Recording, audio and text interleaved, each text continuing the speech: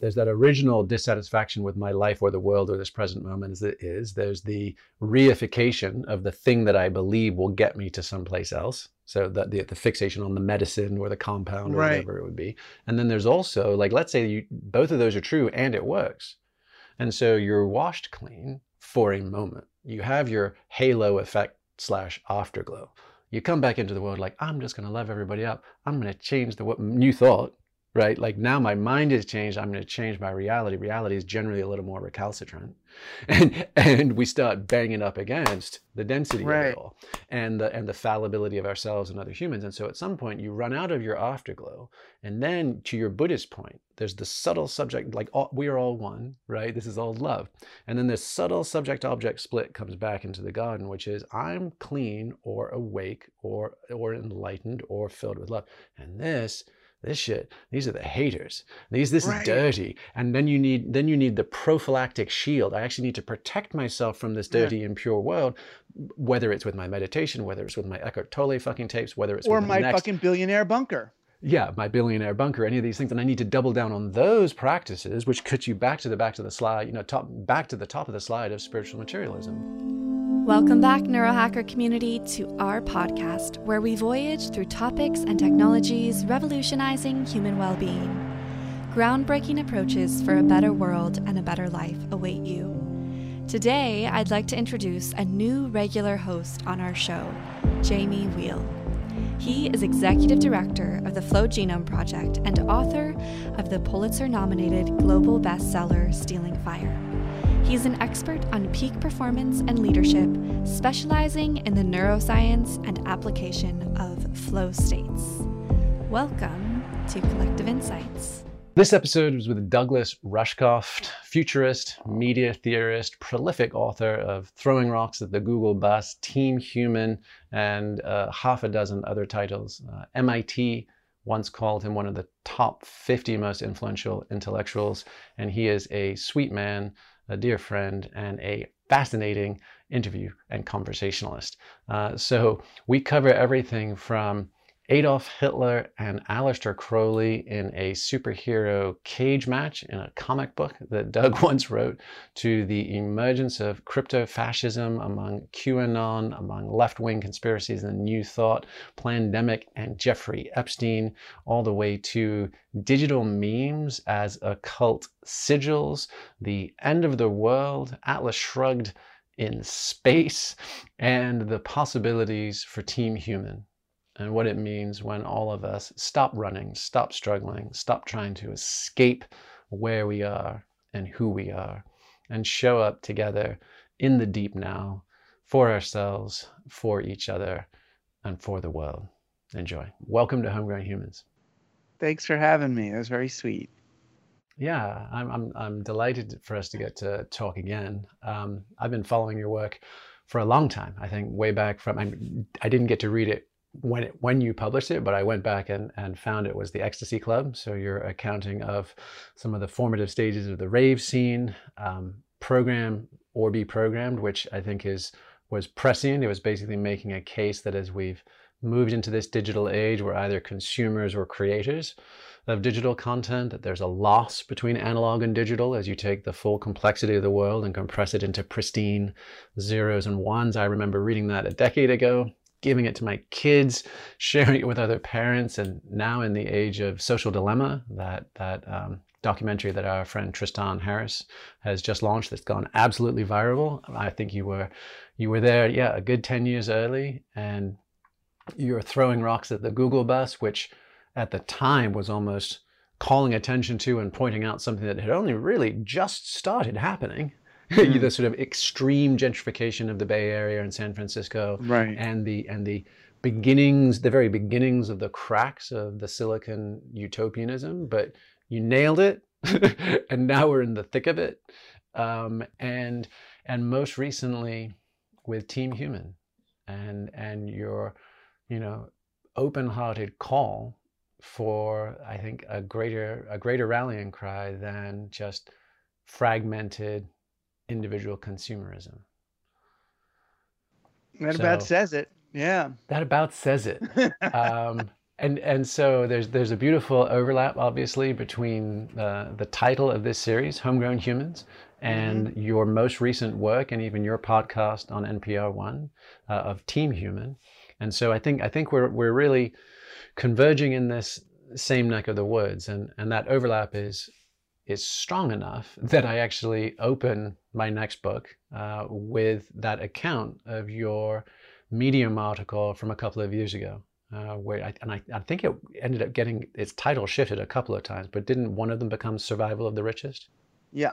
Okay, and you were telling the story, the quite unnerving story. In fact, I'll tell you what, you're here, so how about you tell the story? Because I remember reading it, and it came out after Evan Osnos's New Yorker article from the year prior, like Doomsday Prep for the Super Rich, Right. and then yours was a coda/bridge to where we are now. Just tell us what that experience was. Yeah. Well, I mean, like you, I get asked to speak about things all the time just because of all the digital type books I've written, and I was invited to do a talk about the digital future and I assumed it would be the same old kind of group of bankers and digital investors and whatever wanting to hear something out in a, beautiful resort out in the West. And, and it turned out, I was in the green room waiting to go on, and they bring these 5 dudes in there. And they wanted me to they just sat at the table in the green room, and that was the talk. It was them peppering me with these really, binary questions about the future, Bitcoin or Ethereum, virtual reality, augmented reality, augmented humans or it's like genetic augmentation or, nano augmentation. It was like all these weird, and then finally one of these guys, it was almost like, camera tilt right, and there's the one guy in the corner, and he's like, Alaska or New Zealand? And it was the whole rest of the hour I spent with them was answering questions about their doomsday scenarios, and I honestly don't know if they were kind of faking each other out by asking questions, or if they were actually building them. But it sounded to me, at least at the time, that they were actually building these bunkers, that they were well, I saw them as the most powerful people in the world because they're billionaires or at least close to it, and these are the winners of the digital economy, that at the same time, their best they can do is prepare for what they see as the inevitable collapse of civilization. Right? They're preparing for what they called the event, which meant the biological virus, the electromagnetic pulse, the social unrest or economic crash or climate change catastrophe that renders life as we know it, untenable. And they'll have to go into these, underground eco farm, oil tanker out in the middle of the ocean, with some ocean homesteading thing. And the question they got to that we ended up spending the most time on, it was the most kind of Walking Dead-like scenario question was, how do I maintain control of my security force after my money's not worth anything? So they were talking about... That's the downside of zeros and ones, isn't it? Yeah. You can unplug them. So do I get a shock collar, or do we use medication, or am I the only person with the combination to the food? And I was kind of, half tongue in cheek in my sort of Team Human-y way. I said, well, if you pay for your head of security's daughter's bat mitzvah today, they'll be friendly during the apocalypse. And it was my way of saying, look, rather than envisioning yourself in the negative future, how are you going to do nice things now, and it will engender the spirit that you want when that happens. But hopefully it'll make it so it doesn't have to happen at all. And, for me, the result of that conversation was realizing that these guys are utilizing an insulation equation, that they're looking at how much money do I need to earn in order to insulate myself from the reality I'm creating by earning money in that way. So it seemed like Western civilization in true end stage, that they want to build a car that could drive fast enough to escape from their own exhaust, just get away from the repercussions of their own externalities. And I realize that the job now is not to help them do that, but to try to convince people to, spend their time and energy and resources making the world a place that you don't have to escape from, and that's actually a more efficient process than building your escape pod. Well, you kind of have to think that, right? I mean, I remember being blown away and humbled by a buddy who was a marine biologist in school, and he was trying to have a saltwater aquarium. And it turns out that a saltwater aquarium is infinitely harder than getting your goldfish at the county fair and dropping him into and changing the water every day. You're simulating the ocean. And it basically requires, it's high chemistry. I mean, you almost need a PhD, and you definitely can't phone it in. And you're like, oh wow, simulating a natural fecund environment is actually impossibly difficult. I know. It's like right? Biosphere. The Biosphere experiments they did in the 80s and 90s out in Arizona with billions of dollars on Earth, in the most friendly environment. You could plan for years and build this thing. It failed. They did it twice, and they couldn't get the oxygen balance right. And it's like, if you can't even do that on Earth, how are you going to go do that on Mars? It's a lot, a lot to think about. Well, dude, I mean, I had an analog experience to yours just a couple of weekends ago, and we just happened to be socially hanging out with some of the PayPal mafia guys, right? So the original crew that came up with Peter Thiel and Elon and all those. And we were having this sort of conversation, except it started with the idea of like, what have you been doing in your spare time? And it turns out that like the hashtag like van life, of like people buying old Volkswagens, this and that, and bumbling around and it kind of go see America, Jack Kerouac way. They had their own version, and it wasn't even like the Mercedes Sprinter van, like the bougie upgraded, VW bus. It was 40-foot luxury rock star motor coaches with private drivers. And these guys were rolling around in between their fellow ultra high net worth buddies' compounds, and just on these movable feasts of these hedonistic bacchanals. And then one of them was like, yeah, but, and I was kind of asking, I was like, this very question, like, don't you think there's things to fix, or don't you think there's things to save? Can we do this? Can we rally? And one of them kind of looked at me and he goes, yeah, I'm basically with Elon on this one. I think we're going to Mars. And then he kind of laid out the rest of his cards. And he's like, basically, he goes, and it's a profoundly American thing we're doing. Because the founding fathers, they got on their little ships and they sailed for 3 months across the ocean to found the new world. And we're just going to be on a little spaceship for 6 months to get to Mars. And I was like, well, what about governance? What about who gets to come? Who doesn't get to come? All these kinds of things. He's like, yeah, basically, I mean, this is just true in nature. I mean, just all cells have walls.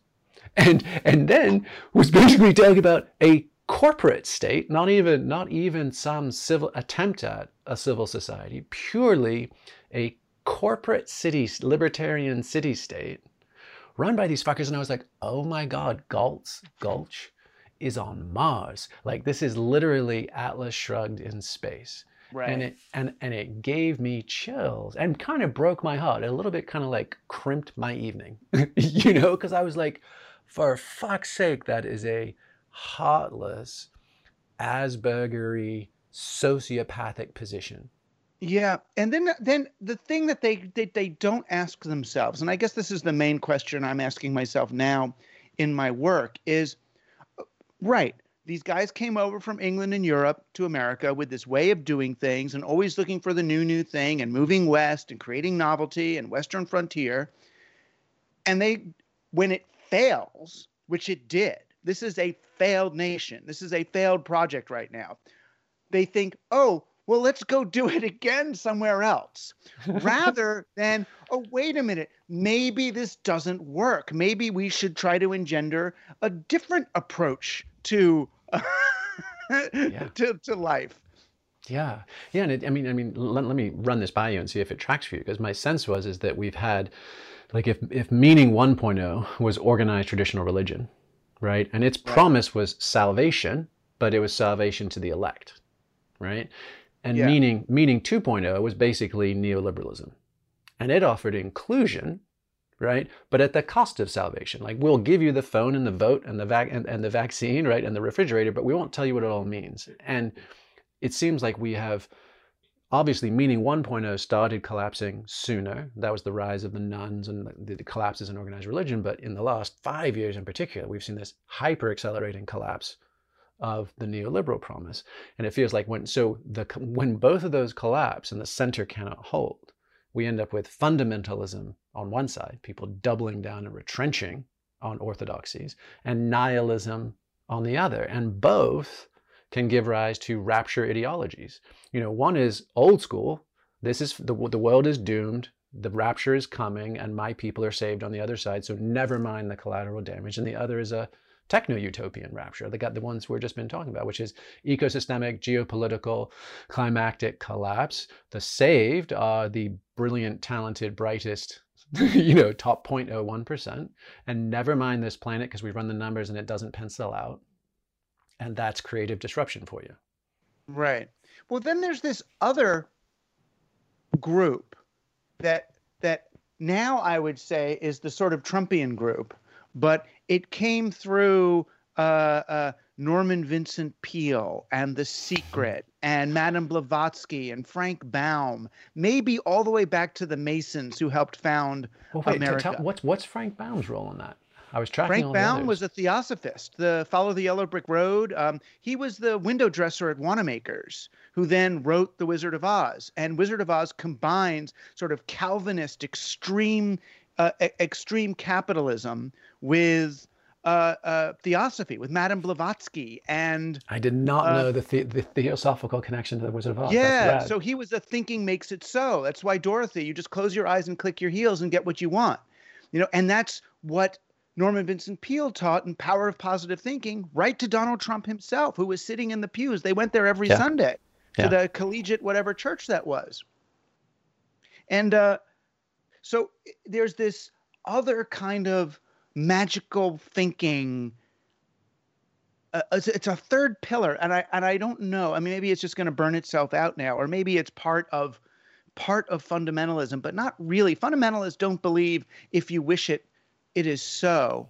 Well, maybe they kind of do. But I'm looking at, I feel like Trump is not one of them. He appeals to them, but that he's kind of trying to do The Secret. He's kind of trying to do some right-wing version of a Deepak Chopra, Oprah Winfrey kind of. As the whole prosperity gospel, like the televangelist preacher woman that he's got on board, like that whole subset, that genre. The gospel of wealth and prosperity stuff is thick.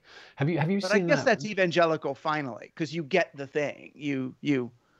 Yeah, but I mean, to your point about Calvinism, right? It's not Calvinistic, right? The idea of we no longer need to bow and scrape, and we no longer need to demonstrate our good works and our Christian humility. We actually get to live our #best life. Right? And everything I give out, I get back 10 times. So like, cough it up in the collection plate, folks. And right. You two one day will be as deserving as I. Like, have you seen the Mighty Gemstones? I think that's what they're called, right? Yeah. That show? Yeah, exactly. So like, just pitch perfect commentary on it. I know. And that's, I mean, that's a good business. God is the best product, right? Is the ultimate product.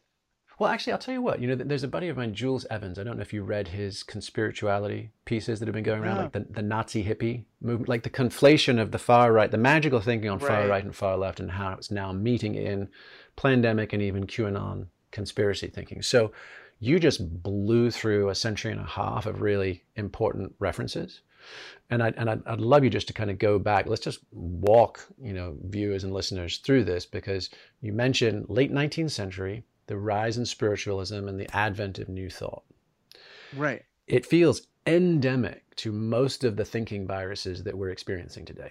The fuzzy logic, the leaps of faith, and the conspiratorial nature of it. So let's just unpack that for us, because it's got such an impact in the Instagram self-help, personal growth, psychedelic, transformational community, and now it's weirdly susceptible to additional snippets of code from the crypto-Orion fascist accelerationists. And you're like, how the fuck did that happen? Right.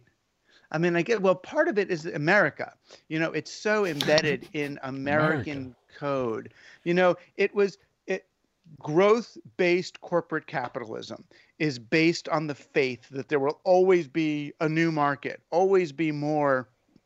It has to be, because you're going to have to pay back more than you borrowed. It's sort of the promise of central currency. And it worked when you had colonialism, when you could take over other countries and enslave their people and steal their resources. But then what do you do when you run out of places and they start pushing back?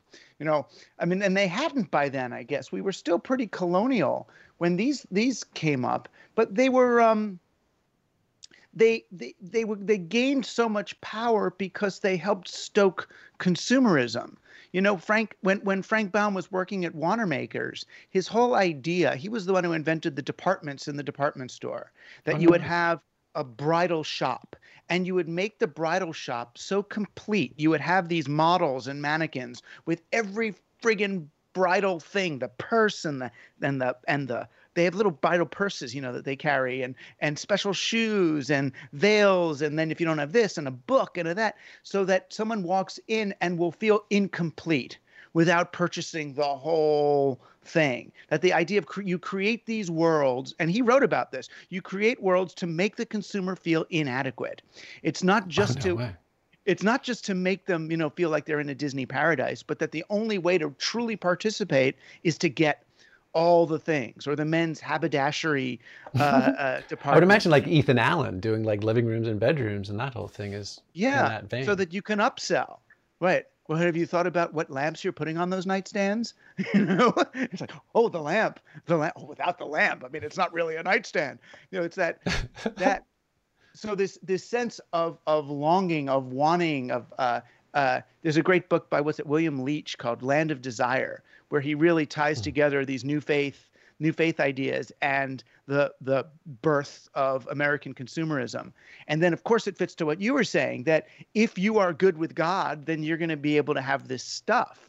That's how you know you're good with God, is you've got plenty of good things. So it's I would think Madame Blavatsky and Mary Baker Eddy and those folks would be rolling over in their grave to see where their work was taken, but it's all based in magic, in occultism, in thinking makes it so. And I mean, oddly enough, I just did a podcast with Grant Morrison, the comics artist, and kind of returned to sigil magic just in the last couple of weeks. He has? I have. You have? Yeah, it was not kind of half as a joke or whatever. But after the first debate... Well, and just describe what sigil magic is to folks. Oh, well, sigil, there's a lot of ways, but basically it's a magical practice, like an occult magical practice where you envision a thing and then you can like make a little drawing or create a little sign or take the words of a wish and combine them together into a symbol and kind of focus on that in order to conjure the future or the thing that you want. I mean, it could be a silly thing like, oh, I want a girlfriend really bad, so I'm going to, take the letter G, L, F, and D and put them together and make a thing and then set it on fire or masturbate over it or put it under my pillow and have a dream and then, hopefully manifest that thing. I remember that brings to mind that I forget what it was. It was like a Twilight Zone, but it was on HBO. I forget what it was called, but it was basically a woman with a pentagram and cornmeal and candles, and she was doing the lottery tickets, and she was getting them, and she gets the right number, and then the right number, and then the right number, and the right number, and then the final number, it breaks wrong. And she's shocked because she's getting so euphoric and she's so shocked and it breaks wrong. But then it pans back and it shows that in the apartment right beneath her was a dude doing the same magic and he had bent the final number. So I had no idea we were going to get into this neck of the woods so quickly in the conversation, but I'm glad to, because one of the things I noticed in your bibliography was Alistair and Adolf. Alistair and Adolf was a graphic novel that it's funny. I was at a party, a DC Comics party at Comic-Con, and I was there with like Grant Morrison and Dean Haspiel and some of the great comics people, and we're sitting there drinking and playing this weird game about ultimate superhero matchups. So it was like, Jesus against Superman, or whatever, a Batman versus Genghis Khan. And then I said, well, what about Aleister Crowley versus Adolf Hitler? And then Grant turns to me and he goes, "Ooh, you have to do that one." And so then I thought, all right, I'm going to do a comic book that's Hitler versus Aleister Crowley, the great British occult magician, against Adolf Hitler. And then I started doing historical research, and I found out they had met, 2 Well, that's times. what I was going to say. I was like, didn't that actually almost kind of happen?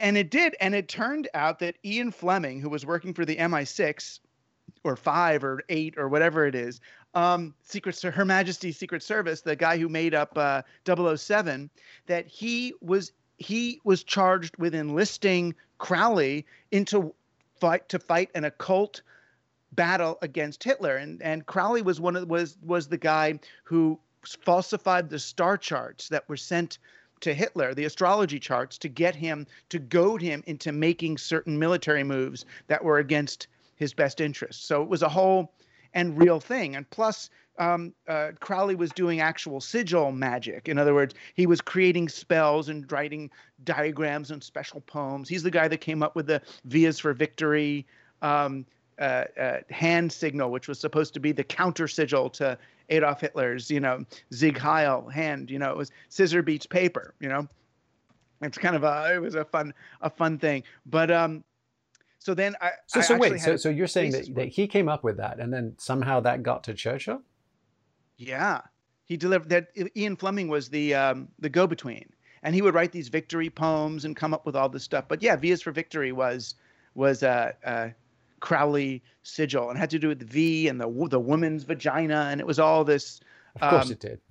Of course, everything he does. But yeah, it was a highly advanced use of symbol or an imagery, and he did all this.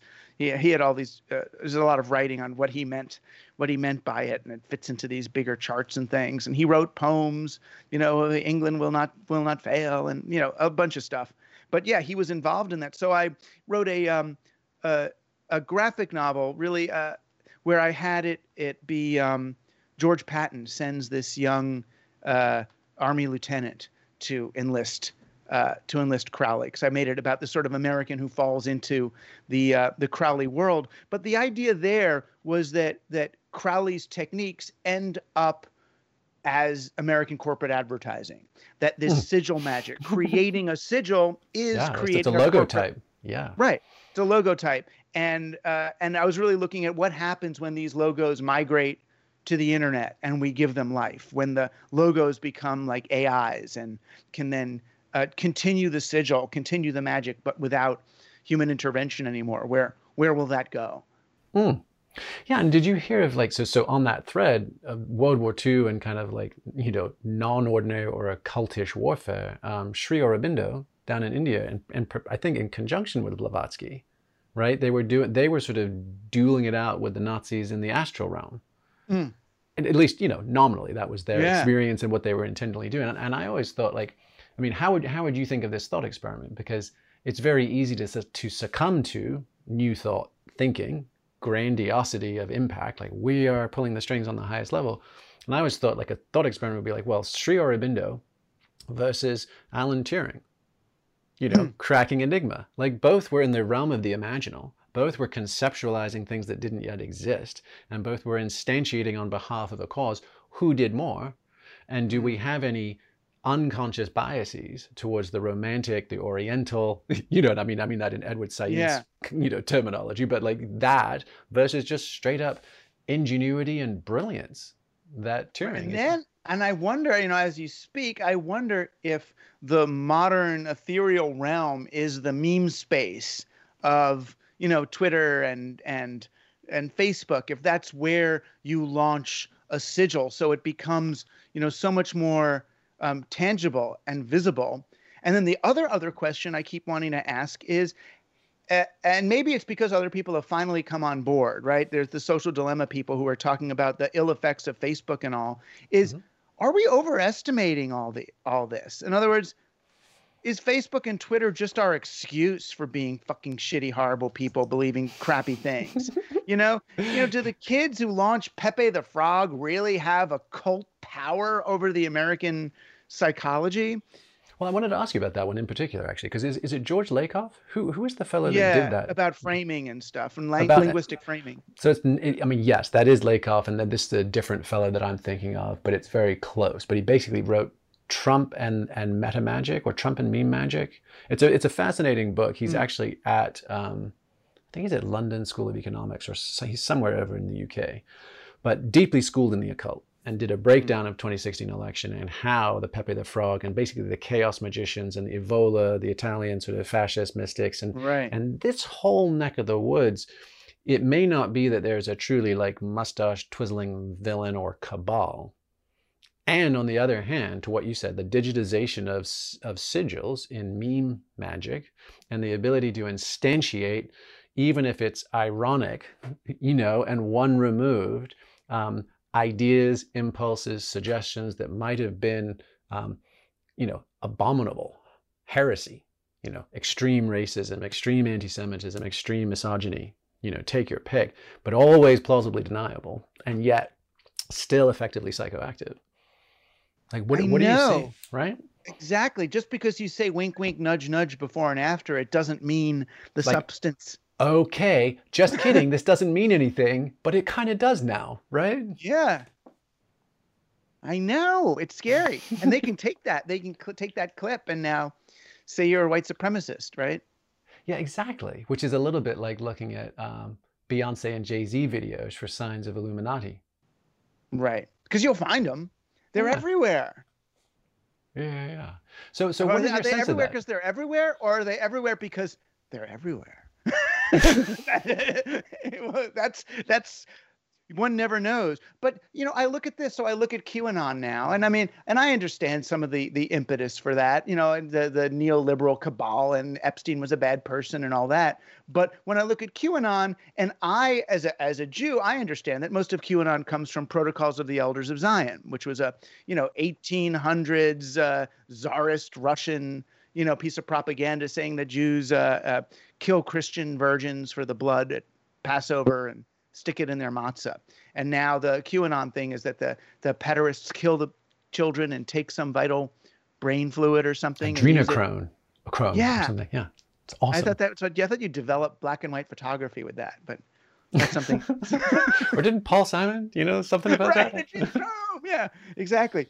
But no, apparently it's something. So, but it was like, it's so lifted from that. And then I wonder, well, is that really amplified by our technologies and all, or would they have gotten it anyway? Well, that hard was to know.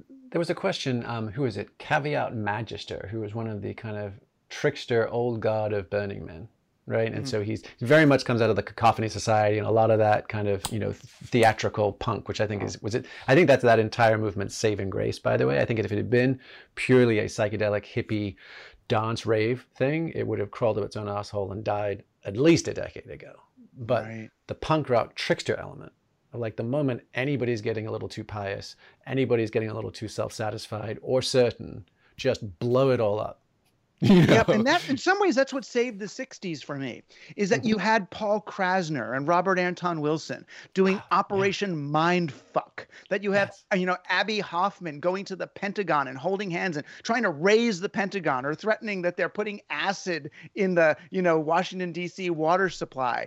And Operation Mindfuck was about destabilizing consensus reality, getting people to wonder for just a second. Krasner's the guy that said, he published in The Realist, he published that Jackie O, after Kennedy was shot, Jackie O was on Air Force One when they were flying the body back from Texas, and she walked in on LBJ, Lyndon Johnson, penetrating the exit wound in JFK's skull. Right? And it was like the first fake news, and people didn't know if it's real or not because it played into some of the rumors about, that Lyndon Johnson used to show his Johnson a lot because he apparently had a very big penis and he was outrageous, and that it was part of a cabal, or he was part of the group in the CIA that killed JFK. And he meant it both as a joke and satire, but he also, they intentionally meant to destabilize our grasp on reality, as a way of tweaking us and breaking us free, right? Yes. As giving us Yes. a little bit of an acid trip. And now it feels like it's the right that knows how to do that, and the left, we've gotten so fucking serious, with all of our, and I Sincere. understand, but the word police, that I'm so, in any kind of a left-wing event, I'm so careful not to social signal either, but not to say anything that could be construed as anything, and it's hard. Even saying I don't want to say anything that's construed as anything could be construed as, like, now I'm IDW or something. It's like Silence is violence, really, man. right. It's hard. Everything is violence. And I'm so not violent. I'm really trying not to be. And then whatever I mean or my intention doesn't mean anything anymore. Now it's like, well, you stepped on the ant, buddy. I don't care if you tried to avoid him. You stepped on the ant. Now he's dead. But I didn't even step on an ant. So there's author response, there's reader response, there's textuality. There's all things from like good tools of postmodern literary criticism. It's what I learned in college. Exactly. They're just out the window. Stuff. They're completely out the window. Like, shouldn't we, like, if you've misread me and I am the author of a word, whether it's a tweet or it's a podcast or it's whatever, you can say, this is how it landed for me. Awesome. You can say, these are what the words actually logically said. And then you can pretend, if you give a shit, you can actually inquire into authorial intent.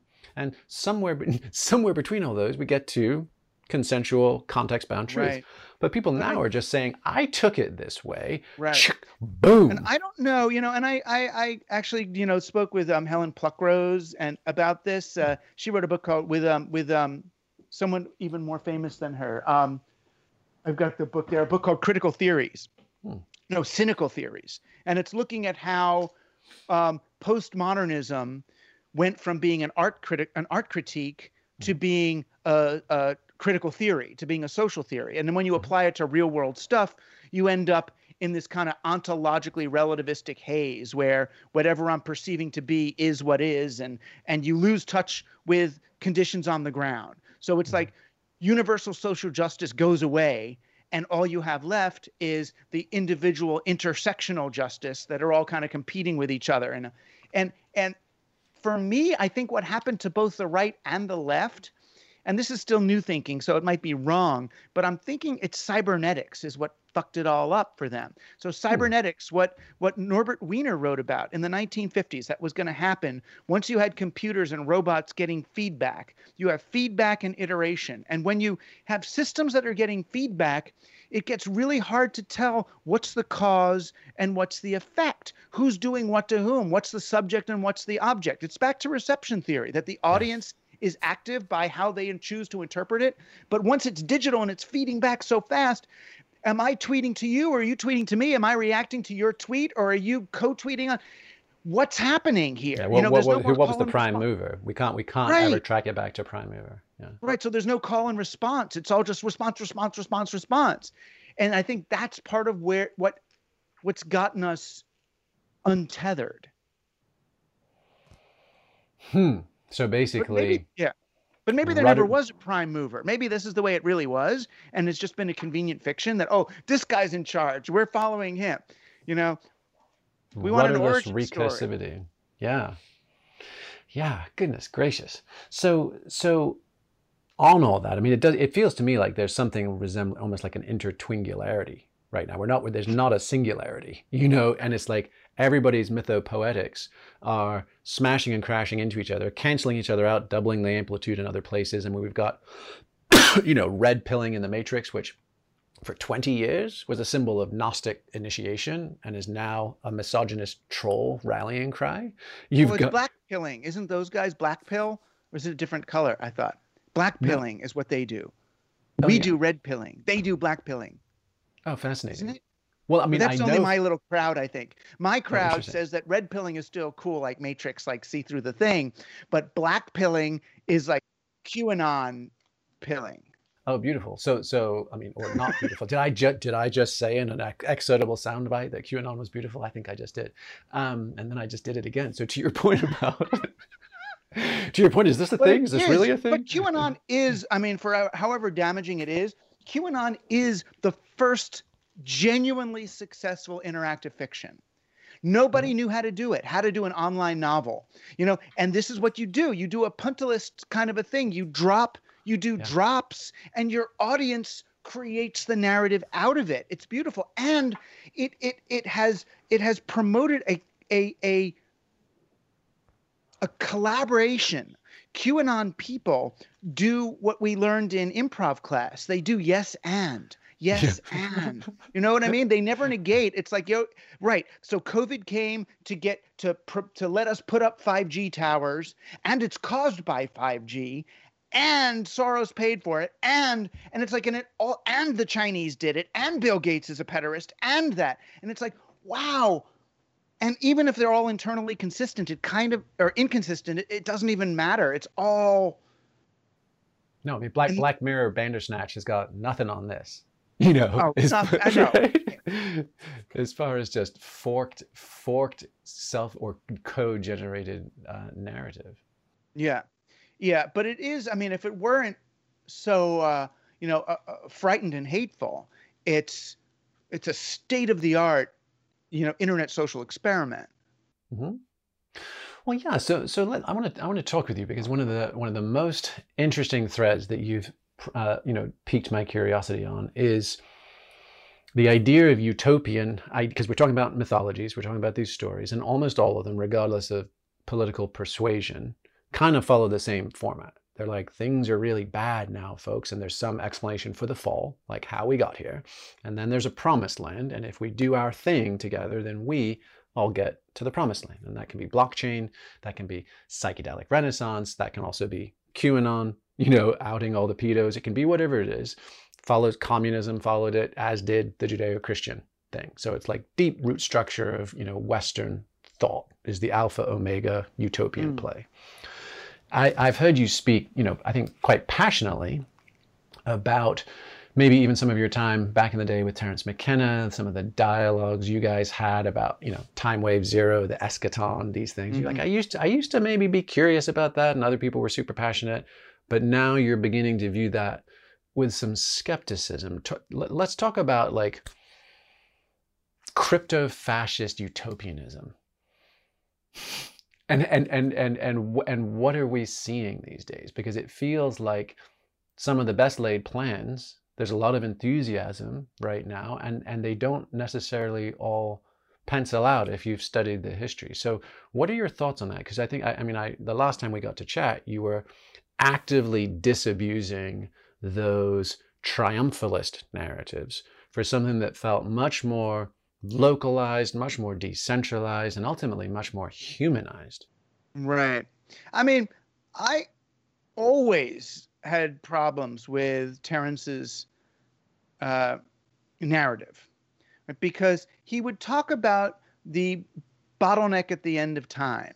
I mean, I even critiqued this in my 1993 book, Siberia. He talked about the bottleneck at the end of time, that time wave zero happens, and he's got it all mapped out, and we have all this really increasing novelty. And then there's this bottleneck before we reach the strange attractor at the end of time. And it seemed to me that he was saying that, he kind of was saying that only people who've had a sufficient DMT experience are going to make it through, and that most people are not. And it's just, and I was like, that's elitist. That's terrible. And he goes, no, it's not. It's just the way it is. It's just what is, if you don't know how to navigate this, you won't be able to make it through, So, okay. So that feels energetically identical to the conversation I had 2 weekends ago, right? With one of those high net worth tech billionaires. And he was just kind of, it is what it is. And that was that sort of almost Randian objectivism. Like separate the wheat from the chaff. Of course, we want the best and the brightest to reseed and regrow this thing.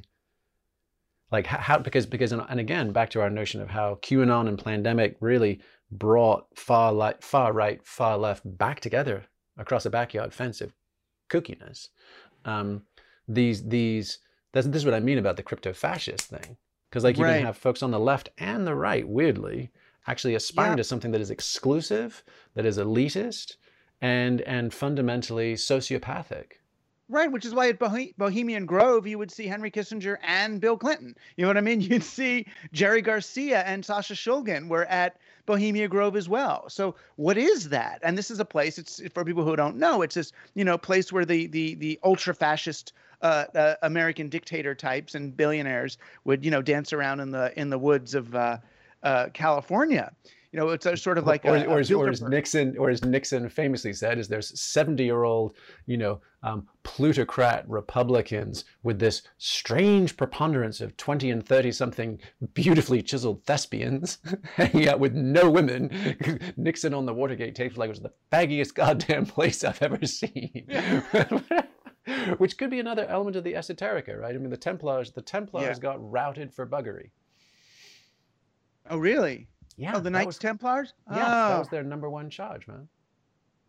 Oh, well. So how does that fit with QAnon and Jeffrey Epstein? That they should be allowed to do. Of all things, to outlaw, Okay. What's a reach around among friends? Especially, I mean, if it wasn't outlawed, you might not have all this sort of tech bro insanity either. They'd just be happily buggering. Oh, well.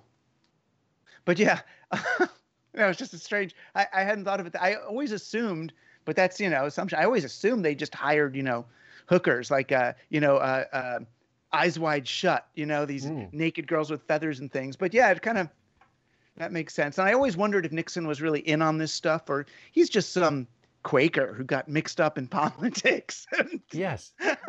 Who had a few character flaws and a will to power that made them all worse. Just put a crowbar in there and went for it. But Trumpian on a certain level, about this that he's there himself as an individual. It's like he's not representing some cabal, some thing. I mean, they're trying to tweak him, but I don't think Trump represents anyone except a few international, money laundering oligarchs. But well, look, I mean, okay. So I didn't know where this conversation was going, but I sensed that there's a little portal we could open up right here based on everything we've just discussed, which is you were talking about Eyes Wide Shut at the Bohemian Grove, right? We were joking about Aleister Crowley, and we were exploring, I would suppose the mystical fascist impulses that kind of linger around all this. I've always wondered, like, is there a unified field of basically esoteric occult sex magic? I feel like ayahuasca may have in some ways replaced sex as the occult gateway. And when I look at the folks... Say more. Like, okay, that's an awesome thesis statement. Well, I look at the commercialization of ayahuasca. There's companies now who are getting involved in, mushrooms and pot and ayahuasca as... Compass Pathways just went public this month, and that's a Peter Thiel-backed project. Yeah. There you go. So it's like... And then my friends who are in the more, in the ayahuasca movement, as it were, the people who go down to Peru and do these things, they're sounding or a Williamsburg. lot like... I mean, I don't know that much about it, but they sound a lot like I did in 1993 when Wired magazine came to claim the internet as a NASDAQ phenomenon rather than a Mondo 2000 phenomenon, right? The internet meaning versus its libertarian decentralized beginnings into something that has corporate and market significance and impact. Yeah, or not even libertarian beginnings. It's psychedelic beginnings. It didn't look like anyone was going to make money with this stuff. This was going to just, wire up the Gaian mind. And this was homebrew club stuff. Yeah. Yeah, it was a wild thing. And then they come along and say it's money. Same with ayahuasca. It's like ayahuasca and psychedelics. I always saw them as a way of breaking capitalism and breaking intention and the quest for gain and growth and all that exponentialism that it doesn't make any sense out there. But then I start talking to people about Sasha Shulgin and his real work at Bohemia Grove. So Sasha Shulgin was a psychedelics chemist who was also a member of Bohemia Grove, and that, no, he was not trying to help civilization. What he was trying to do, apparently, was to develop a psychedelic that would have the psychedelic effects, but without the spiritual learning, so that you don't. Sasha was actually doing that? It depends who you talk to. It depends who you talk to. Some of the folks as his own sovereign choice, or was that sort of, as a contractor for some agency or entity? I guess as a contractor for some agency or entity, and then he didn't go with the script. and that's why he had that's why he had to release that book. Fecal was him then releasing the data to us. So I think he had some deal with the devil, and then it was like, oh my gosh, this is a deal with the devil. He probably had a reckoning, and then they made all the things he was trying to construct illegal. So he's like, okay, I'll just teach everybody how to make it. I'll just publish the cookbook instead so that the information gets out there. But it feels like there's this holy grail that they'll take ayahuasca and somehow make it, microdose it in some way that it makes us better workers. It gives us more utility value. It lets us handle more stress. It's just the year of our Ford, and here's your Soma. Yeah. Right. But but it'll be carefully regulated so you don't actually get the breakthrough.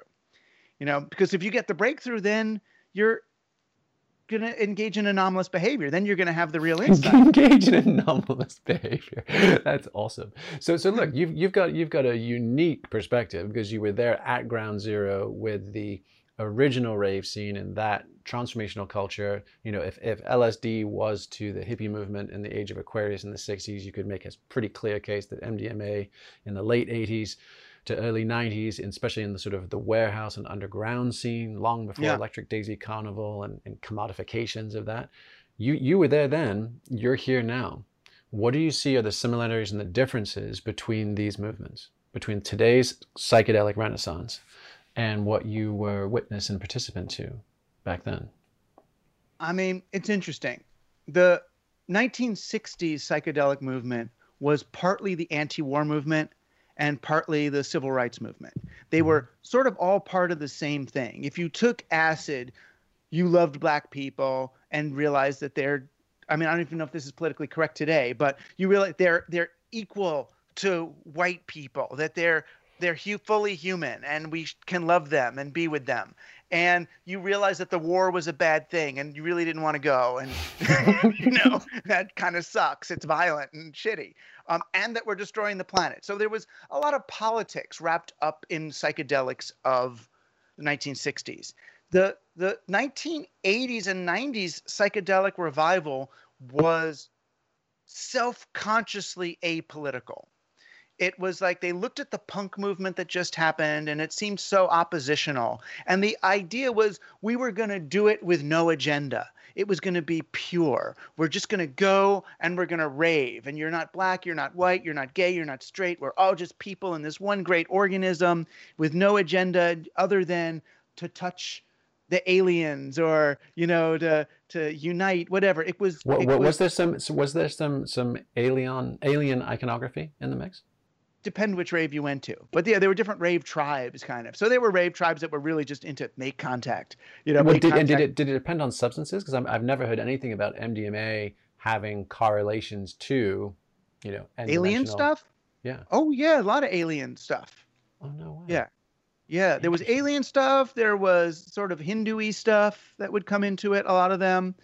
And then there was the whole Gaian fractal thing. Those were sort of for me. And then there's the lovey-dovey return to childhood pacifier kind of stuff. But yeah, there were different themes that came through, but UFOs were a big one. There were a lot of raves I was at where the whole crowd, 1,000 people are all kind of reaching up, trying to draw down. Holy shit, no way. The fucking UFO or whatever it is, the interdimensional UFO. But yeah, there was a lot of that contact. The hyper object at the end of time. Exactly, the hyper object, which might be some Terrence McKenna machine elf. Is that a UFO? Is that an alien? Whatever. It's all the same, something else. So there was that, but it's interesting. But now I feel like the psychedelic movement has succumbed to utilitarianism. So there's microdosing, which will make me a better programmer. There's, ayahuasca. Therapeutic dosing that'll heal my childhood wound. Yeah. Right. Or you do it with a therapist to get this thing. And if you see friggin' Eric Schmidt going down to Burning Man or to South America, how could Eric Schmidt go and do ayahuasca or something and come back and still want to run a surveillance state, right? How does that happen? And again, it's the same question I asked myself in 1981 when I saw kids in an AC/DC parking lot doing acid and like cracking beer bottles on their head, is when I realized, oh, it's not a drug. It's not the drug. It's bring... a hammer is just a tool, like that chestnut. Yeah, you're like, fuck. But it was a big realization for me that the drugs are not intrinsically spiritually positive. They're not. Well, yeah, I mean, what's his face? Who's the dude who ran the entire MK Ultra acid project? Who's the one? He was the head of that. Who was the one who, the then there Fort Detrick guy jumped or got pushed out of the New York window, right when he was about to blow the whistle. So his boss, who we'll have to go back and look his name, he dropped acid over 200 times. And still was an evil shit. Psychotic, and had Whitey Bulger. Somehow Whitey Bulger ends up in this story, and while he was either just a free mobster or in the prison already, they dosed him multiple times. Right. So it goes back to set and setting. And that's when Leary was right.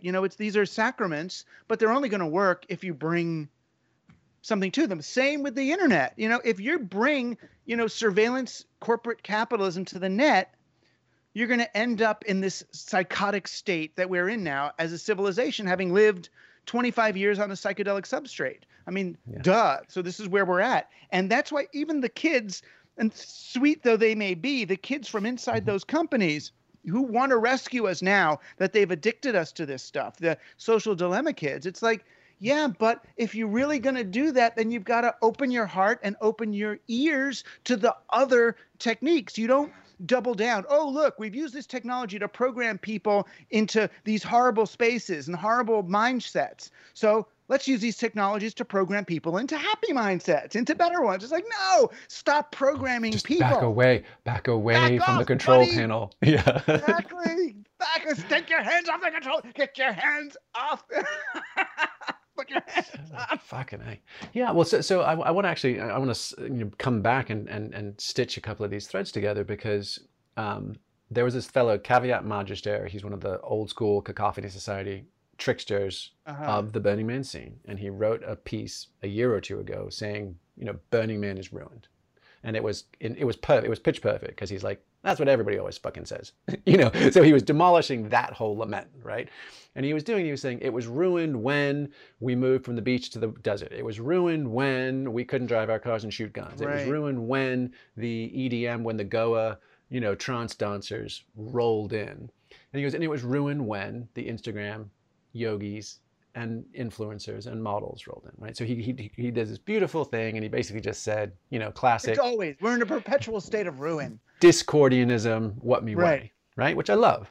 But this is what I want to do. When you were talking about memes, and you were talking about digital sigils, and you were talking about this and ayahuasca being our current sort of, I Ching crisis opportunity doorway, to me, there is something qualitatively different about the invasion of the Instagram experience, because you basically have self as selfie, digital narcissism creeping into an experience that was fundamentally antinomian and fundamentally deconstructive of egoic identities. So there were avatars. You could be in costume, you could be your playa name, just like Comic-Con, right? You could occupy and inhabit an alter ego.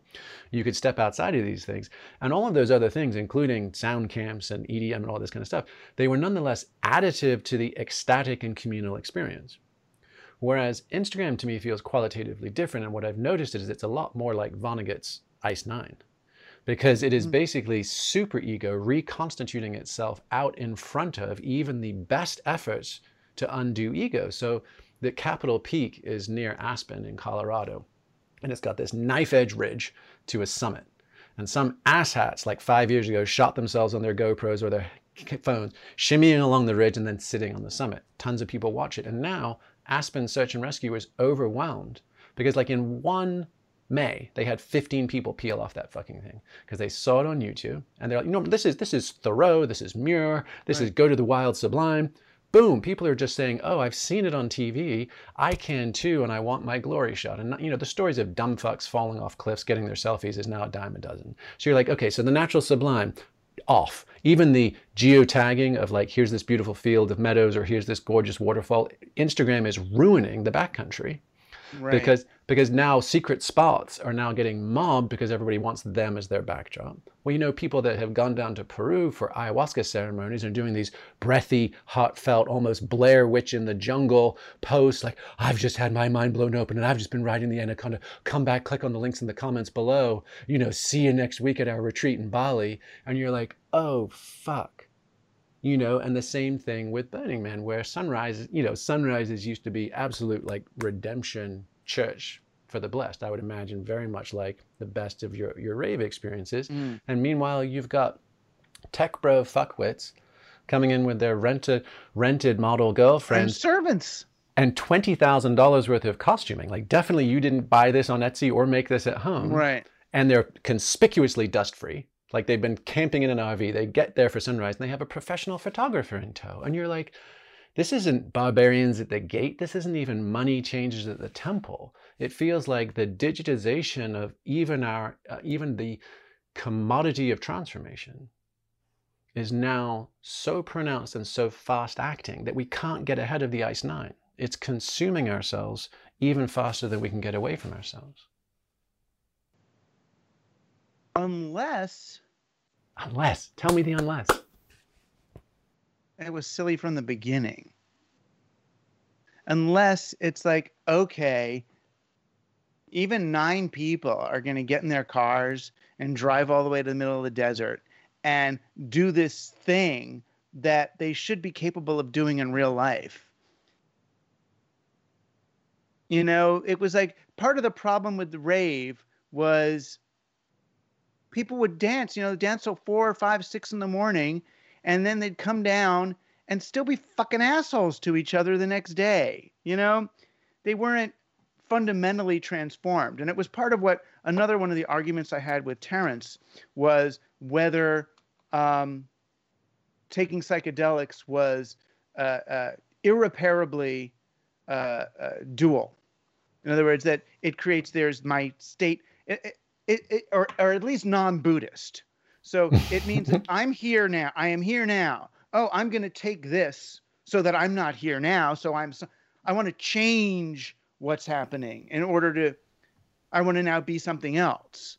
Mm-hmm. And I understand you're allowed to get up and say, I'm sitting here. I want to get up and sit over there. So you could say, okay, I'm here. So I'm going to take this pill. So I'm over there.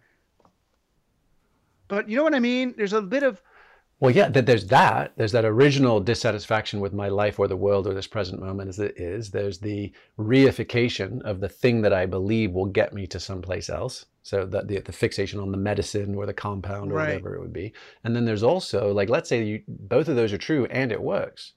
And so you're washed clean for a moment. You have your halo effect / afterglow. You come back into the world like, I'm just going to love everybody up. I'm going to change the new thought. Right? Like, now my mind has changed. I'm going to change my reality. Reality is generally a little more recalcitrant. And we start banging up against the density right. of it all and the fallibility of ourselves and other humans. And so at some point you run out of your afterglow. And then to your Buddhist point, there's the subtle subject, like we are all one, right? This is all love. And then this subtle subject-object split comes back into the garden, which is I'm clean or awake or enlightened or filled with love. And this shit, these are the haters. This right. is dirty. And then you need the prophylactic shield. I actually need to protect myself from this dirty, impure world, whether it's with my meditation, whether it's with my Eckhart Tolle fucking tapes, whether it's or with my fucking billionaire bunker. Yeah, my billionaire bunker, any of these things. And I need to double down on those practices, which cuts you back to the slide, back to the top of the slide of spiritual materialism and like Chogyam right. Trungpa's kind of stuff. So it feels like, so this to me is, that's the rub.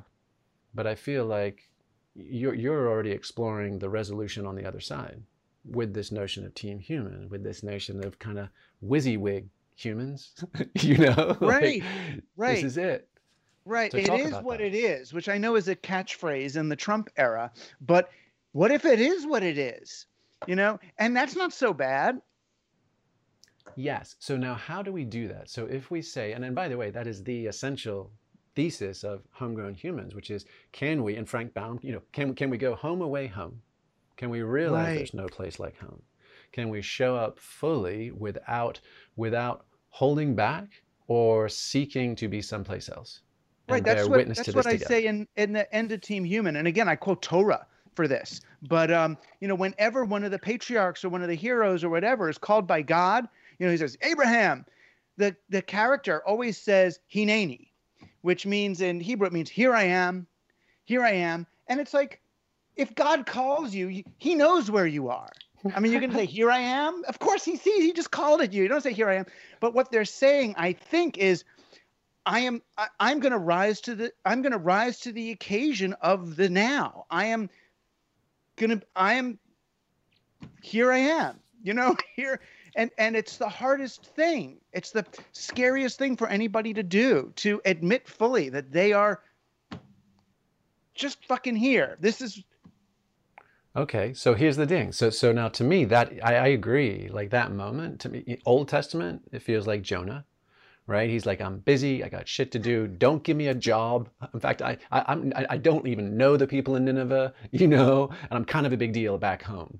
And it's Right. like, here's the mandate. And, you know, Abe Maslow famously talked about that, the Jonah complex, the fear of our own greatness, you know, and that sense of like, could I keep this up? You know, is this sustainable? And what would the neighbors think? You know, like what's it going to, Thanksgiving is going to be awkward as fuck, right? So how do we do this? Because you've, I think, rightly pointed out the limitations of psychedelic utopianism, a la Terence McKenna. You've pointed out the, you know, criticality of set and setting, and the what do we do Monday morning? Like it doesn't matter how peace and groovy we were at Studio 54, right? And you've talked about this, you know, what's the right word? I suppose immanent humanism. Like don't try and get away, don't try and become, don't try and transform. Let's do this thing. Right. And if you do that, I mean, not to just sell it, but you do that, then you fall into the infinite moment and there's nothing to get. There's no, you know what I mean? Then you could die in the next second and it doesn't matter because if you really do it, I mean, which of course none of us, well, maybe some awakened dude can or woman can, but the extent to which you can do it is the extent to which you're actually living, you're embodying your own experience of life. I mean, it's, you know, it's an aside, Okay, but so this is gorgeous. So that moment you talked about kind of bearing witness to the deep now, like sort of coming undone in time. Now, on the one hand, and this is the challenge with the Dorothy and Frank Baum, right? Like home away home, there's no place like home. On the one hand, she had to get the fuck out of Dodge to realize that Kansas is rad, and, right? So so you're on the one hand saying, just be here now, right? The old Ram Dass thing. And on the other hand, holding that subject-object perspective, for me not to just get beaten down by the density, the grind, the monotony, and the constraints of this mortal coil.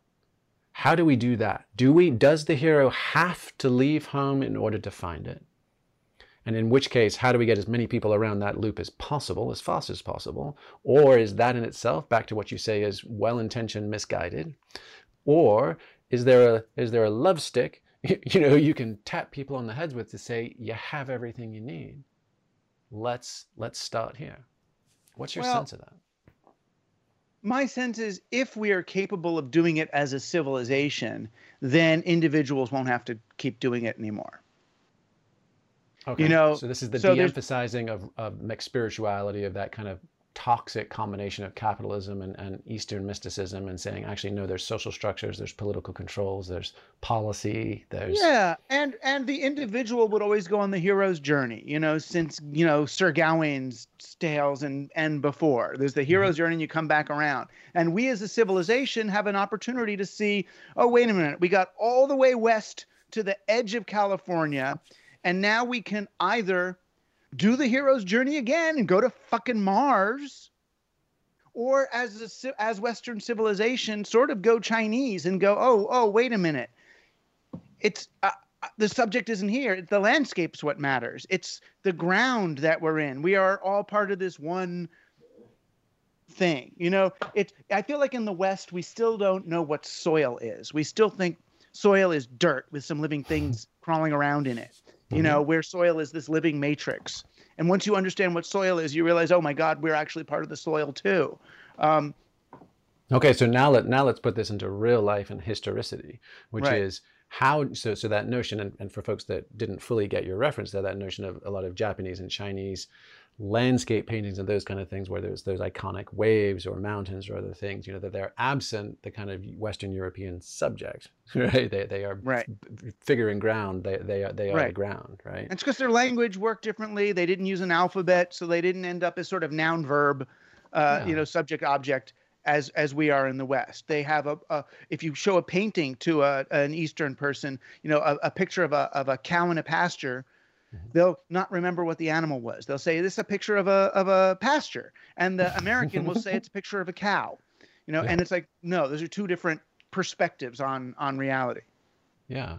And then so if that notion is, hey, we get to the edge of the West, just like Don Draper does at the end of Mad Men, right? Perfect. And I'd like to buy the world of Coke at Esalen, where you're like, he has this semi-unity experience at, the center of human potential and turns it into the biggest jingle of all time. You're like, ipso facto, QED, we're done. So how might we come back to ourselves, right? Come back to that beautiful moment that you hinted at, that acceptance and immersion into the now, allowing ourselves to notice ground, right? And not just frenetic figures. At the same time that the ground is shifting beneath our feet. How do we pull this off in potentially increasingly volatile and destabilizing conditions that aren't infinite, that don't feel timeless, that feel like triage? Well, I mean, this is part of the stuff that gets me in a little trouble sometimes with the more rebel wisdom crowd. But this is where I feel like the social justice crowd gets it. In other words, that it's this very sweet but misguided pursuit as white, Western, well-meaning, male, spiritual intellectuals that we really, really, really, really do want to just figure it out. We really want to figure it out and then and bring it back and then tell, oh, this is all we have to do. And I think this is something that is not figured out, that this is something that is experienced through a different comportment, that we have to comport ourselves differently in a moment-to-moment way in our daily lives. We can't scale this. We can't communicate it. We can only do it person to person to person through live embodied encounter. Beautiful. Beautiful. Now, let me juxtapose, because this is my inquiry too, and this is why I so appreciate getting to talk with you about it, because I think you've been blazing the trail, you've been signposting where this heads, and I think you started taking a stand for this several years sooner than I think many people did. I mean, there was obviously some of the deep ecologists and other folks who were kind of ringing these bells, but not in the noisy, frothy last decade, for sure. And I'm thinking there's two books that I've been coming across recently in my own research. One is Tyson Yunkaporta's Sand Talk, right? Yeah. So beautiful book by an Aboriginal academic in Australia. And I mean, the critique, your critique and his are very similar, which is just beware of the clever, chatty white guys, looking to map, solve, scale, do all of these things. Slow the fuck down and yawn. Like, it's the power of story. It's the power of our song lines. It's the power of the dreaming, which is where we find the pulse. The rocks, are alive and far more patient than we are. So there's that on the one side, which feels much like yours. And then I'm reading a book. I think the guy's name is Jonathan Lear. He's at University of Chicago, and he wrote a book called Radical Hope. And it was basically a case study of the Crow Indian nation and Chief Plentycoo, 1870s, 80s, moved to reservation life. And he talks about this break in their narrative. He said, basically, after we moved to the reservations, nothing happened. Like, he told about hunting and raiding and horse stealing and wars and battles and then he said, just this end. And he talked about this notion that radical hope is when the collapse of your culture, the collapse of the frame, the thick culture within which you make meaning, is also going away, and that you are no longer able to win or accomplish or ascend or achieve, take your pick of, happy outcomes, because your old world is literally no more. And that radical hope is the decontextualized, abiding belief in good returning in some way in the future, around a new formulation, around a new crystal structure that we don't yet know. Now, when I heard Janko Porter's piece in Sandtalk, he's obviously, charismatic, profoundly engaging. You're like, yes, that's so awesome. But then I'm like, but then on the other hand, I mean, my grad work was in, Indigenous studies, the US, like, seeing this movie, it's tragic. And those folks who just do the localized thing, those folks who do just do the human thing, get steamrolled every single goddamn time in history. Clobbered, I know, because, and I was thinking about that too. It was like the Ottoman Empire had a currency that was a millet-based currency that was circular. Oh, wow. So it didn't require growth. So they didn't need to colonize other places. Where the Western late medieval and early Renaissance currencies were all interest-based. So they had to go out and colonize other places in order to feed their the growth requirement of their economies. And I started to think, well, the economies that are okay and circular and optimized for the velocity of money and promoting, the human spirit and harmony with nature, they're not going to have weapons. They're not going to have good kung fu. You're going to get clobbered by the ones who are enslaving their people and putting all their resources into militaries. So it's like, shit. That's a problem. And, and I didn't. Like, shit, that's a problem. Nice people, right, they get clobbered unless, like, where's Yoda? Where's the Force? Where's Kane? Where's the Kung Fu? Where's my Shaolin training or something? My Rocky training montage, to beat the Russian. We got to do something.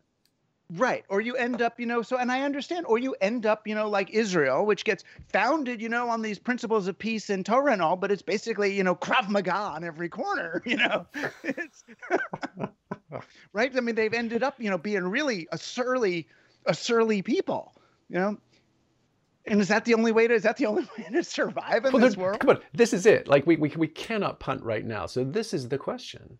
And you've written the follow-up, right? You wrote a follow-up to your piece about the hedge fund guys and right. The survival of the super rich lately, post-quarantine. And you're like, talking about the creative class fleeing, the city in droves and heading to the Hamptons or the Berkshires or, or the Hudson Valley. And you're saying, hey, I think we need to take our stand. I think we actually should stay put. We should stop running. So what's that relationship? We've got Atlas Shrugged in space, which is we are absolutely fucking off, and we're taking the best, brightest, and most beautiful with us, because that's who we want as the seed bed for future. That's who we want to fuck up there, but yeah. There's always that, right? Then there's the Ned Starks of the world. Do the honorable thing, but you might not have your head connected to your body in the morning. Yeah. Right? And then there's, this gradient, and then perhaps march to the streets on behalf of our brothers and sisters, pay, have your security guards, daughter's bar mitzvah. Like, there's the least of my brothers, put down our nets, go be fishers of men. Like, let's do the right social justice, civil rights movement on behalf of us all. How do we pass that? How do we choose? Because obviously going down, like, I'm always interested in, when do you get swept up in the tides, and do you know enough to get above the high water mark, right? There's that. And the other is, when do you give away all your leverage? Again, certainly in our world, right? I mean, you just even said, you're like, I'm about to say something, and sometimes I get heat for it over here, but okay, I'm just going to say it, right? At what point do you give up your position as theorist, writer, thought leader, and you show up to get shot with rubber bullets and tear gas because it's important to take a stand for that thing simply as a person. Now you've given up all your leverage. You're just one more body in the street. And at some point, you need to be that fucking body in the street. How do you make sense of that? It's hard. I remember my dad told me never do the lottery.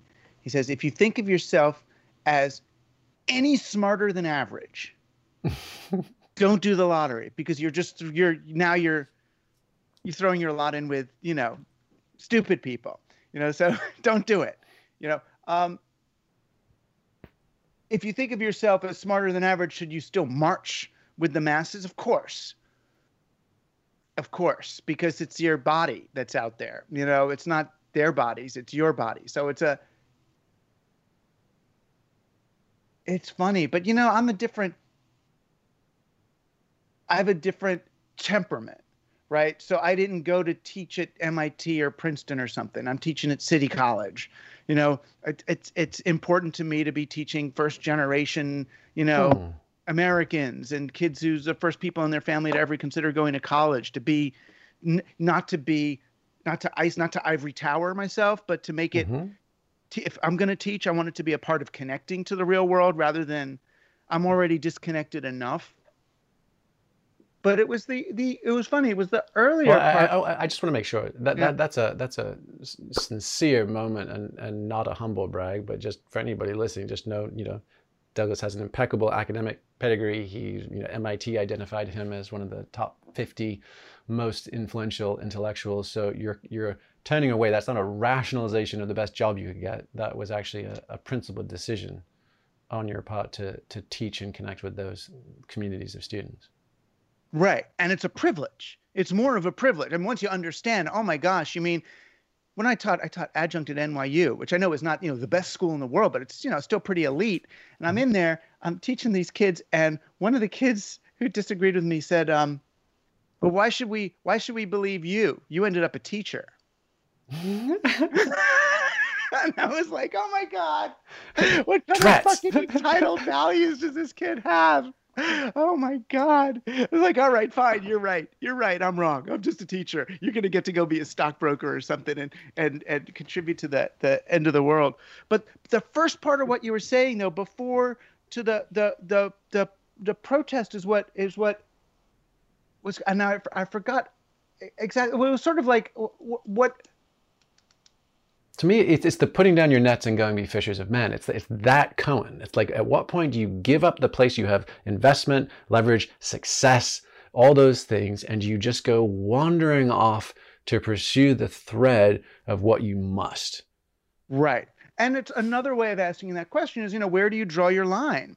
Yeah. So it's like, oh, it's easy to march in solidarity with the worker while you have a 401k retirement plan that's invested in the very companies that you're protesting against. Mm-hmm. So it's like, well, what's that? If you're really going to live it, then you can't have an S&P 500 index fund. That if you've got $100,000 in an S&P index fund, chances are, I guess to me it still sounds like a lot of money, but the idea is that 100,000 is doing more damage sitting there than you can correct going and marching. It's like you take that money out of there and put it in local businesses or in supporting real people and real places. You're doing a whole different thing. So, and I think that a lot of people are sort of trying to create this balance between how much security do I need to feel safe enough to then go and do what I realize is essential work. And I feel like we're running out of time and space to keep being as hypocritical as so many of us are. Yes, I'm tweeting for social justice on a phone that's polluting the world and that they use, slaves to mine for the metals. And, even Fairphone, the project of Václav Havel in Holland, he couldn't even make a phone that didn't have slavery parts in it. He calls it now Fairer rather than Fairphone, because he couldn't do it even as an art project because you can't get the stuff. So, at a certain point, just if we lived meticulously, or slowly every day live slightly more meticulously, I mean, it would do a heck of a lot. And I understand there's also one of the problems with that argument is that we as individuals aren't really doing most of the damage. It's these giant companies that are doing it. But all right. So final question: is this salvageable? But the other answer though to that, question where I thought you were going with it was, how do we move through the world when there's all of this these bullies out there, and I'm starting to wonder if Jesus understood it. Now, but Jesus had two main innovations for the Jews. One, he was saying, it was almost like to Tristan. Beards and sandals. You got to give him that. No, one, he was saying, I mean, the Jews were all about ethics and trying to create enough rules and regulations to try to make their law, the Talmud, granular enough to deal with all the ethical situations of the world. And Jesus basically said, look, however long you work, however much you try, it's a beautiful effort, you're never going to get it all. At some point, you got to just love. You got to just feel it. And the right action will spontaneously happen in the moment. That you can't litigate every situation. And the other thing was, he was a radical pacifist. So, I've got neighbors who are already purchasing shotguns and stuff because they're scared of civil war. Typically liberal progressives. Who are scared of like white guys in trucks coming with, whatever, chains and stuff, or maybe getting mistaken for bad white people by black people in trucks or, marching or something. They're just scared of civil unrest and protecting their family and their food supply. And I was thinking, well, I'm trying to imagine a scenario where if I learned to use a gun, and then I was thinking, well, I have nunchucks somewhere in the attic that I had from college. I got bow hunting skills. I got nunchuck skills. My nunchucks, or I think I have a throwing star somewhere too. I never learned, but I could learn to throw my throwing star. You could just brandish it menacingly. Exactly. That could be enough. My throwing star, exactly, or my nunchucks. I always hit myself. I'll cut you. Is the problem.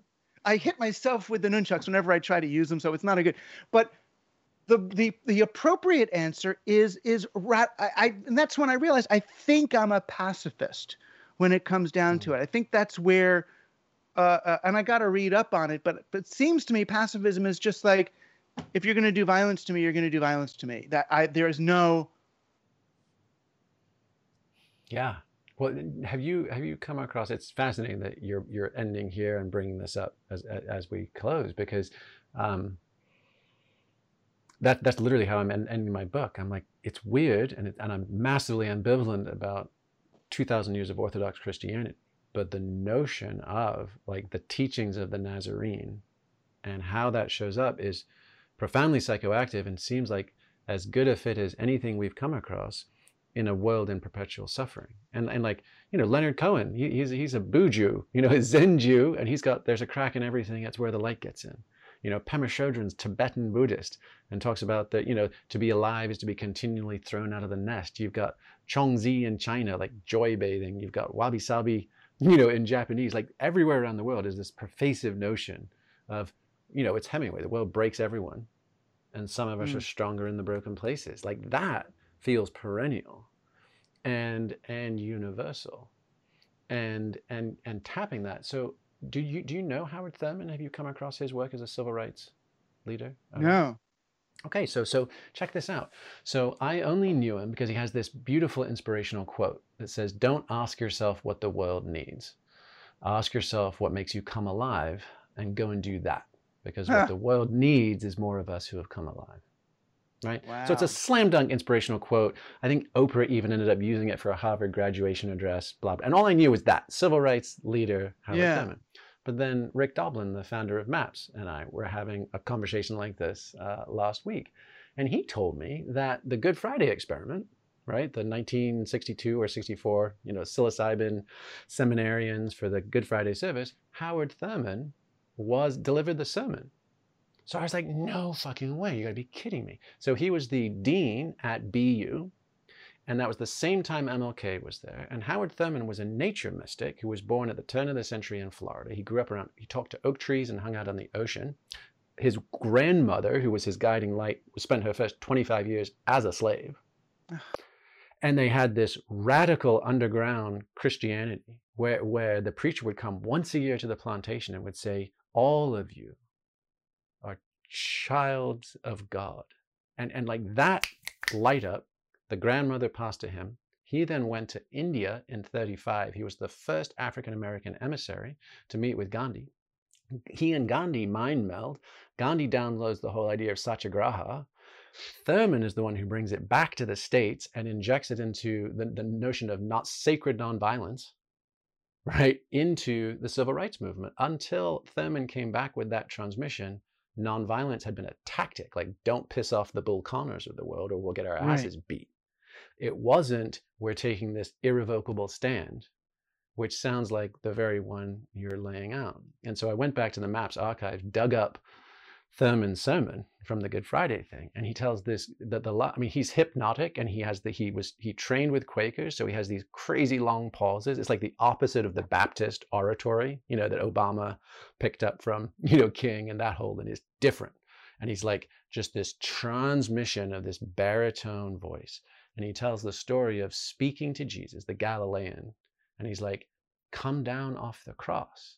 And then Jesus tells him, I can't come down until every man and woman and child comes to take me down. Until then, I'll stay up here. And he ends with this repetitious, like hypnotic. He's like, so remember, he goes, there's a lonely, solitary cross on that hill. And go and tell everyone, you know, like there's a man on the cross. There's a man on the cross. And it's just, you know, kind of feels like where we are. And we got to, you know, stand each other up and help take each other down. It's easy as that. For fuck's sake. Jesus Christ. How do we do that? I think it's just, God. I think sigils, you know, and a boatload of MDMA. I think it's comportment. I think it's feeling responsible for every other person. Everybody here, they're all on their own cross, you know? Yeah. Person to person, you know, moment to moment, you know? And the other big thing for our community, I think, and I really learned this lesson hard a couple of weeks ago, is having no possession for any of it. You know, it was a great exercise for me to see, you know, a movie on Netflix with people speaking language from my books, you know. Oh, no way. Did you was there a documentary or something? Yeah, this documentary, The Social Dilemma. And my first response was, oh my God, they're ripping off my stuff. They're ripping off my stuff. And it was like, wow, what a childish response. You know, the 10 minutes later, my response is, these are the first guys I've been able to chip off from the machine. These are my first converts. I don't care if they know it's me. These are guys. Oh, no way. So they were using concepts or terms that you had coined. Yeah. But it was unself-conscious. It was vernacular to them. Yeah, I think either that or they can't give credit. I mean, now their website is called Team Humanity, right? Because my project's Team Human. So they named calling something called Team Humanity. And it's like, no, I'm not going to be pissed off at that. What it means is I succeeded. And it doesn't matter, especially when I'm dead, if anybody knows that I had the idea, oh, I'm not going to let the world get saved because they didn't give me credit for my contribution.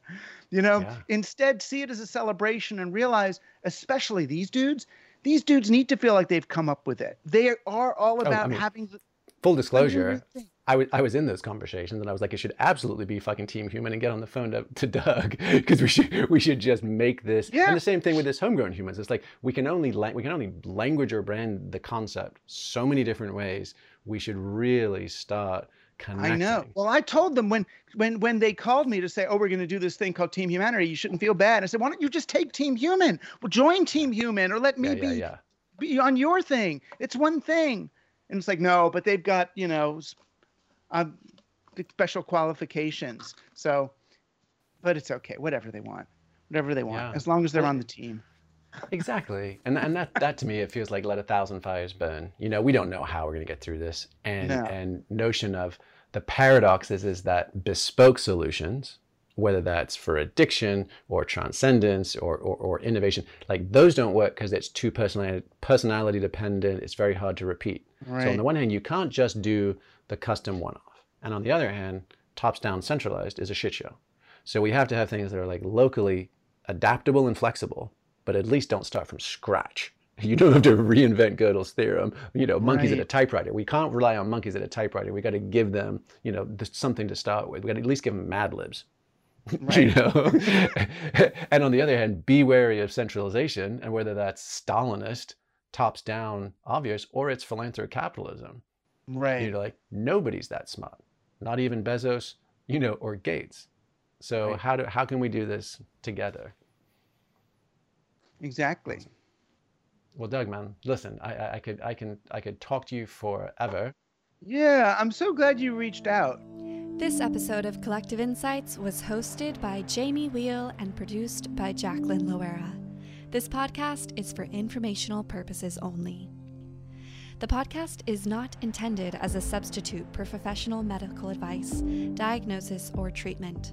You should not use the information on the podcast for diagnosing or treating a health problem or disease, or prescribing any medication or other treatment. Always seek the advice of your physician or other qualified health provider before taking any medication or nutritional, herbal, or homeopathic supplement, and with any questions you may have regarding a medical condition. Never disregard professional medical advice or delay in seeking it because of something you have heard on this or any other podcast. Reliance on the podcast is solely at your own risk. Information provided on the podcast does not create a doctor-patient relationship between you and any of the health professionals affiliated with our podcast. Information and statements regarding dietary supplements have not been evaluated by the Food and Drug Administration and are not intended to diagnose, treat, cure, or prevent any disease. Opinions of guests are their own, and this podcast does not endorse or accept responsibility for statements made by guests. This podcast does not make any representations or warranties about guest qualifications or credibility. Individuals on this podcast may have a direct or indirect financial interest in products or services referred to therein. If you think you have a medical problem, consult a licensed physician. This podcast is owned by Neurohacker Collective.